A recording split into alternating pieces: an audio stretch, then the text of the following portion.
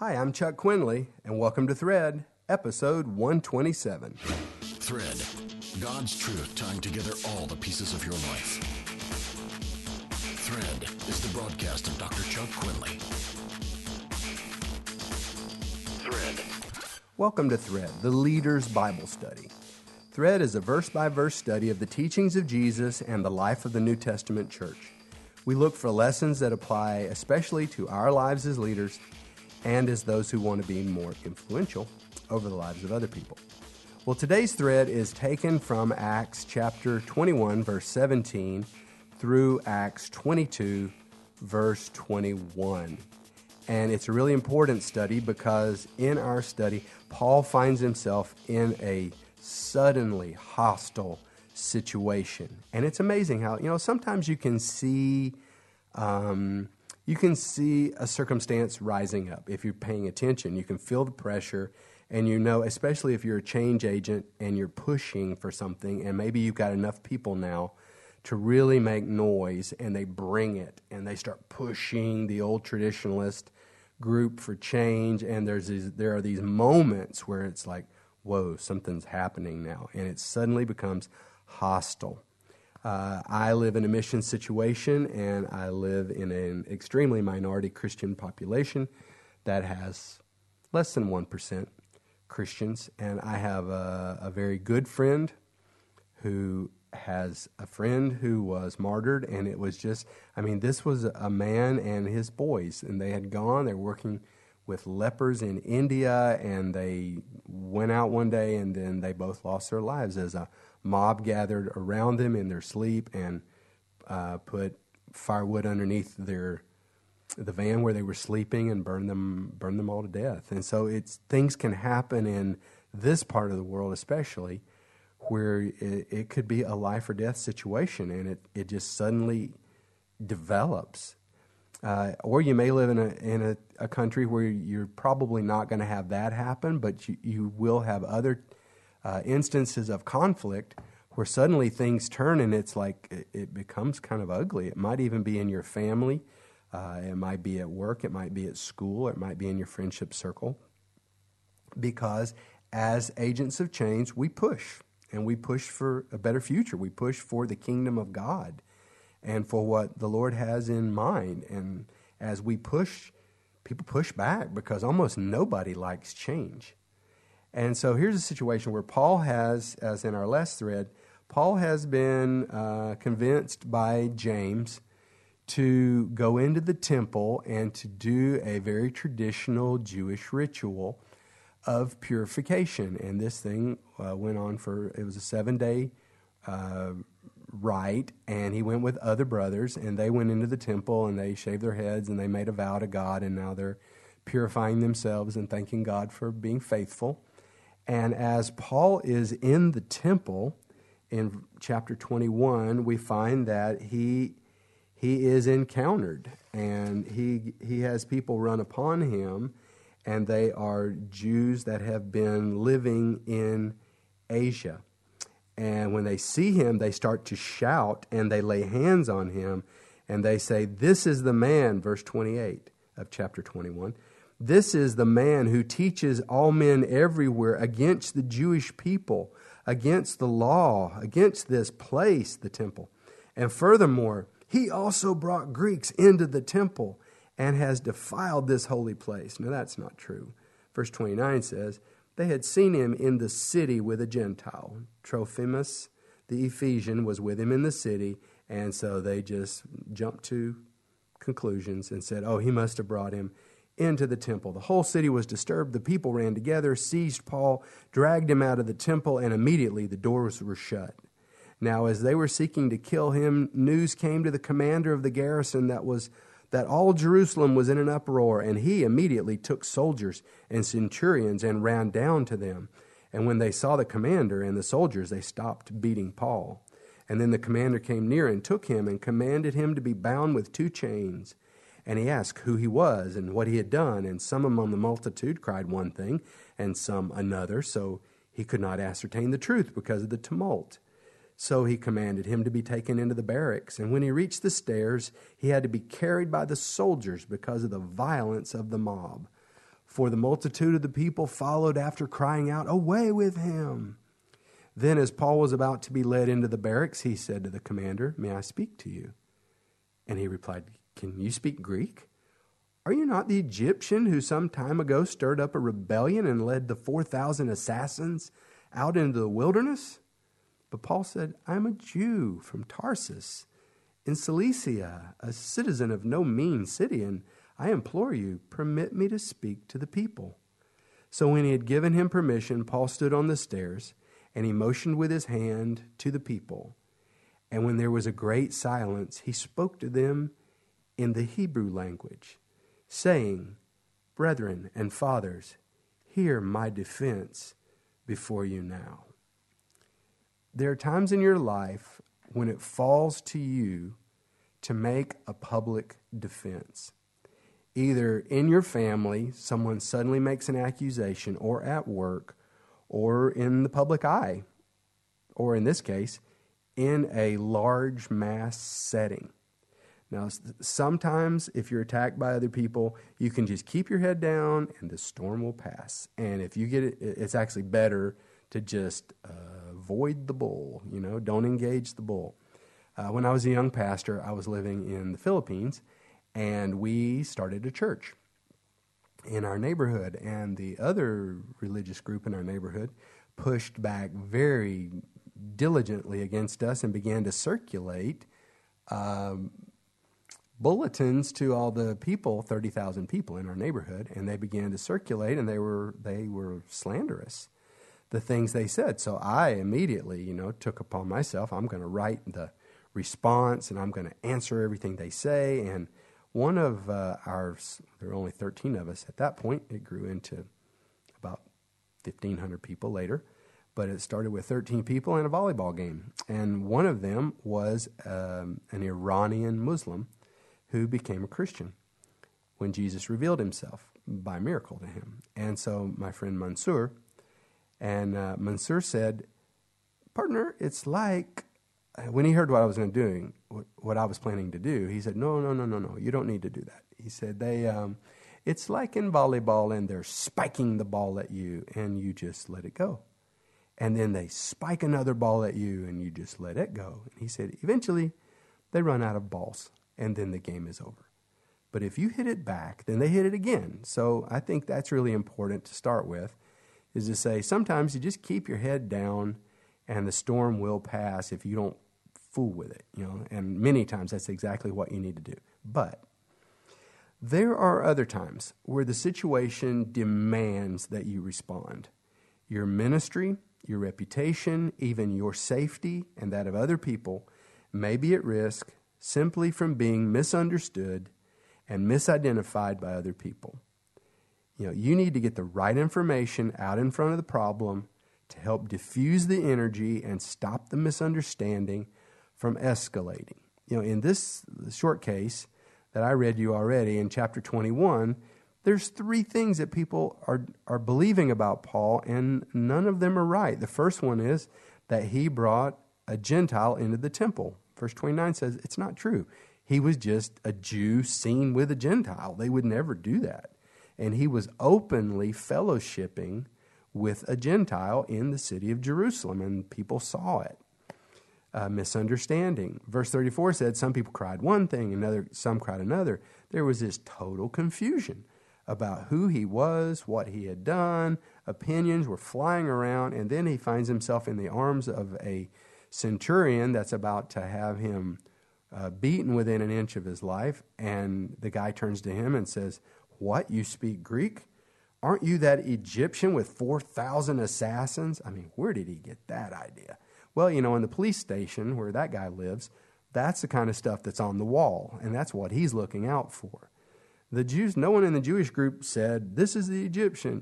There was no confusion to them on that point. They're confused about Jewish matters. But the point was, everybody had the information wrong, and Paul was being misunderstood. And in the case of the soldier, he was being misidentified. He wasn't even the person that they were after. And so there are times that you have to deal with this situation. And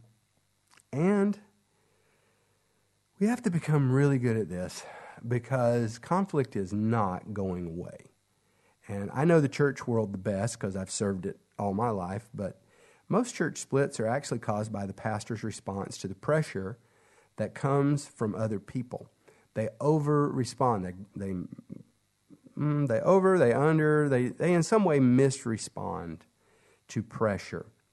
And so we need to become skilled. If we're going to be leaders, we're going to have these moments. There's going to be these times when you're misunderstood and your actions are misunderstood or something you said was taken out of context. And there's going to be this pressure moment that comes up. And we've got to become skillful in times like that. Now, if you've got faith to believe it, then believe this. Moments when you have a chance to defend yourself in public are actually golden opportunities to testify and manifest the Spirit of Jesus into an arena where people are really listening with great emotion. These are pregnant moments when amazing life breakthroughs may occur. So I want to walk you through 8 things to remember when you have to defend yourself in public. 8 things to remember, and we get them all from this passage. Number 1, first thing to remember, keep your head. And that's another way of saying be calm. We really have to become better at dealing with conflict as believers. And Jesus has promised to anoint us to be peacemakers. He sent us out to be peacemakers. He sent us out to bring reconciliation. But you start that when you keep calm and get in control of your own emotions. Call the situation what it is in your mind and disconnect from it emotionally before you attempt to go any further. That's why I put this as your very first step. You've got to disconnect emotionally. You've got to keep your head. This is really important, even in the home, because, in the home, we do our worst stuff. And in families where parents are at war with a child, experiments that put cameras in those homes reveal that mostly these fights are started by the parent. Now, the parent will say it's the child, but it's the parent with this gross overreaction. And overreactions escalate situations. It's like killing flies with a hammer. And when you are suddenly in a charged environment, it's easy to just get charged yourself, and you're jumping in and your emotions are fired up and you're hot. But if we're going to deal with this effectively, we have to first realize where we are. I am in a charged environment. Calm yourself down. Try to disconnect your emotion and become objective. Take charge of your actions. Don't react to them. You take charge of the situation when you take charge of yourself. So step 1, keep your head. Now here's Paul, who has been torn by people. His clothes are ripped. He's been beaten. They would have killed him. So he's, parts of him are bloody. He's been covering his head, I'm sure, getting most of the blows if he could on his back. He's got a busted lip, probably his eye. He's a mess. But here's Paul, and they're dragging him up the stairs. It's that heavy that the police are having to actually lift him up in the air and sort of crowd surf him out of that whole place. And in the middle of that, Paul is saying, hey, can I talk to the people? This guy, he's good with conflict. Look at his life. Paul was so experienced in moments of conflict. He took charge of the situation. He said, this could be me running for my life, but I don't want it to be. That's not the story. I want to stop and take charge of this moment. So he took charge of himself, and he took charge of his moment. Keep your head calm. Number 2, watch your tone. Watch your gestures. Watch the tone of your voice. Keep things civil. Avoid using hot button words that will close their hearts and close their minds immediately. Watch your own eye gestures. Watch the way you use your hands. If you read, we're not going to read all of these verses because it's a pretty long defense that he makes. It's beautifully done. But the tone of it is what's amazing. Paul is so careful with the way he speaks. He wants them to listen to him. Okay, third thing, use your energy to gain their hearing. You need to take charge of this situation. Summon all the energy you've got and use it to get them to listen to you. Paul hushed the crowd. He didn't scream at them. He just raised his hands in a high place, and they were quiet. He hushed the crowd. And as he was talking, as he starts to go into his talk, he's dropping words in to keep their attention. He wants them to listen. He actually drops a name. He drops Gamaliel. Gamaliel is like one of the biggest scholars in their whole world. They respect this man so highly. And Paul says, I was trained by Gamaliel. And so all the more they're going to listen to him.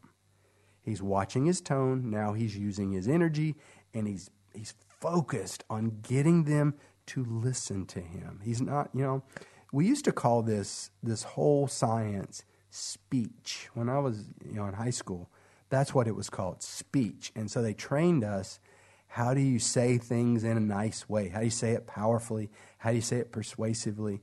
We've moved so far beyond that by this generation.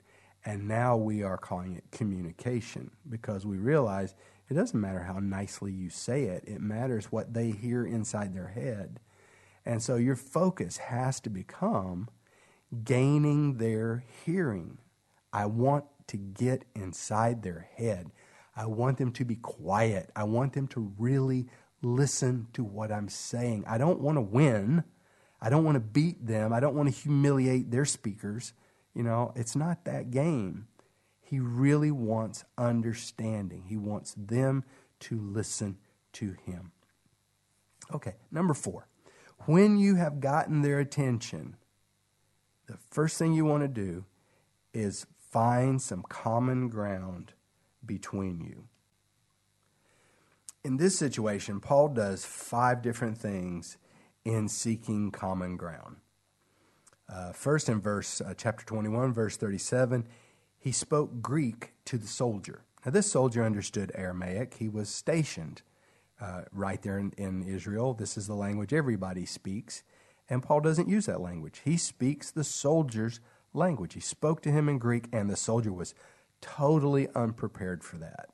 Wait, you're not the Egyptian? You speak Greek? How can you speak Greek? It means you're educated.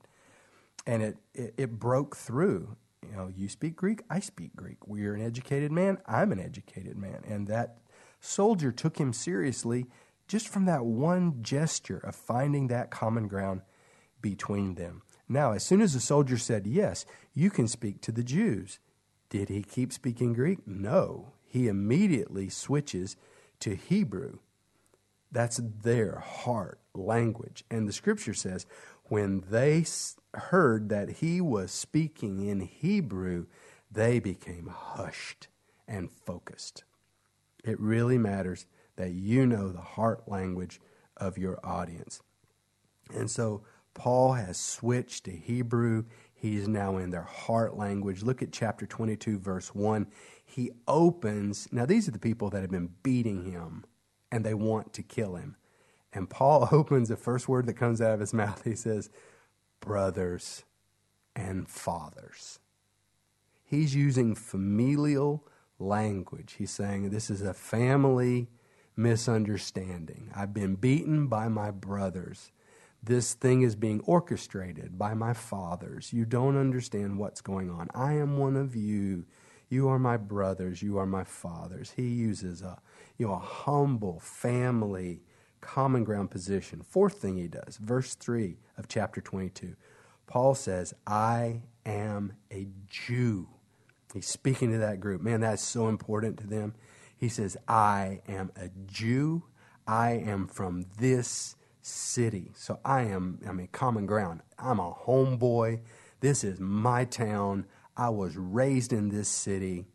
I am just like you. And then he says, I am zealous for the law just like you are today. And he starts into his story, but he's letting them know, this whole zeal for the law that you want to kill me over, I get it, man. I am exactly out of your stock. I am like you. And later on, as Paul gets into his story, and he cites the man that laid hands on him, he's going to give his testimony. That man's name is Ananias. And Paul says Ananias was devout according to the law. You know, he keeps this Jewish tone, this Jewish theme going at common ground. He just stays on it. Okay, number 5, be sincere. Everyone in that crowd is going to read any attempt you make to either minimize yourself. You know, like sometimes people, they do something, and then when you hear them tell the story, they call it a mistake. And it just makes everybody mad, because if you'd own it, we could forgive it, but you don't want to own it. And so you're going to minimize it. You know, you got to be sincere. Also, manipulation. If they can sense that you're trying to work them and you're trying to spin this somehow. When you read Paul's words, it's a beautiful speech.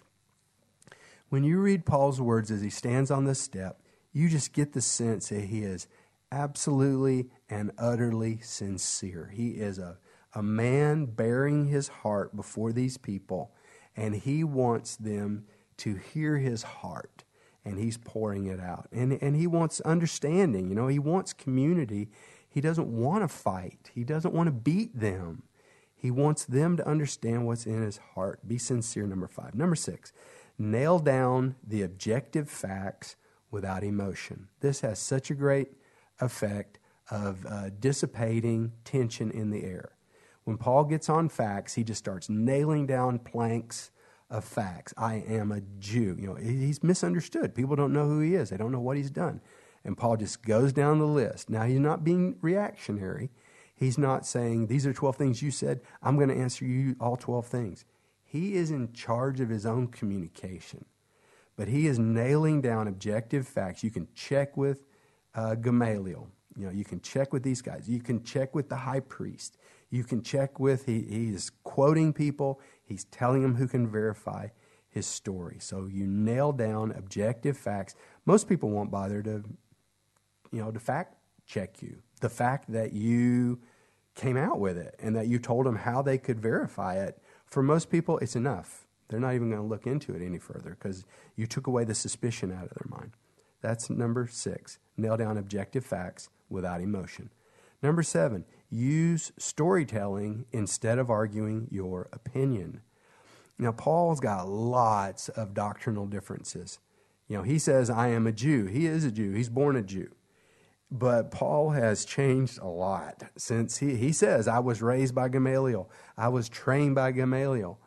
But he's changed. He knows Jesus. His whole paradigm is blown up. His whole idea of what the Bible was about has changed. His whole view of even who Jesus is. I mean, he tells him openly, I used to persecute people who believe what I believe right now, but this is why I believe it. And he tells it not as doctrine versus doctrine and logic versus logic. He doesn't want to fight.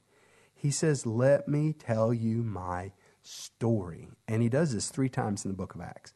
The story of Paul just keeps getting retold because everybody will listen to your personal story. And Paul understands that. So use storytelling and keep it personal. And number 8, trust God to use the situation no matter how it turns out. Look, just because you get a chance to have a public defense does not mean you're going to win. You may actually, at the end of that, lose your life. I mean, Paul had been exactly where that crowd was. He had been in their shoes when it was Stephen who was standing there defending himself. Paul was in the crowd, and Stephen had lost, and he was not able to turn the heart of his attackers away from their plan to kill him. And Paul even held their coats while they murdered him.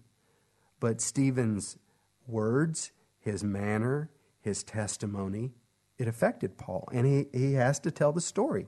Even when he is telling his own story, he has to tell about when Stephen stood very near that same spot years ago, and he was in the crowd, ready to kill. It changed him. You see, you have to trust that God is going to use the situation. Maybe he's going to allow you to get away. Or maybe everybody's going to, half the group is going to see that you're not so bad after all, and they're going to listen. Or maybe you're going to totally lose, and there may be people listening to this podcast, and you're going to lose your life for Christ. That is the highest honor any Christian can be called into, and it's happening once again in the world with renewed energy as militant groups rise up and behead Christians by the hundreds on beaches and in other places. There are times that we lose for Jesus, but you have to believe that God is going to use this situation. If I get my chance for a public defense, I can't use it to attack my attackers and call down curses on them. I have to try to get them to listen to me so I can give them my testimony, because it's not about me and it's not about a happy outcome for me. It's about Jesus being glorified through my public defense. And I want them to be turned on to Jesus, even if they kill me, or even if I lose my job, and even if whatever happens to me. I don't want to turn them off to Jesus. I want something to echo in their heart that they can't get away from. Just like in Paul's case, how Stephen, instead of dying cursing everybody, Stephen says, I see heaven open, I see God, and everybody's screaming and yelling, and Stephen's going, Lord, don't charge them for what they're going to do to me, and then they kill him. And Paul observed the manner in which this man died. So public defense is an awesome situation. If you get put into it, just understand this is something that happened to you by God's will, and take confidence and stand up and do your very best job. Follow these 8 things, and you'll do a better job in those circumstances where you are called on to defend yourself as a believer in a public situation. Well, I've gone a little bit over my usual time, but I just think this is a really powerful passage, and I encourage you to read all of chapter 22 and learn for yourself how Paul faced his moment of having to stand like this under so much pressure. Well, if you haven't done it already, please go to MediaLightOnline.com. This is an amazing new resource. This is our place where we want to gather you guys and we want to talk. You're going to meet people that have the same heart that you have. They want to influence a generation from all over the world. So this is your chance to join the network, and also by becoming a member, and it's free, you get access to all of our members-only training, and we've got, like I said, 100 videos to train you and help you grow as a communicator for the gospel. Well, if you want to contact me directly, just write me, chuck@quinley.com. That's all for this time. Expect God to use you today. See you next time on Thread.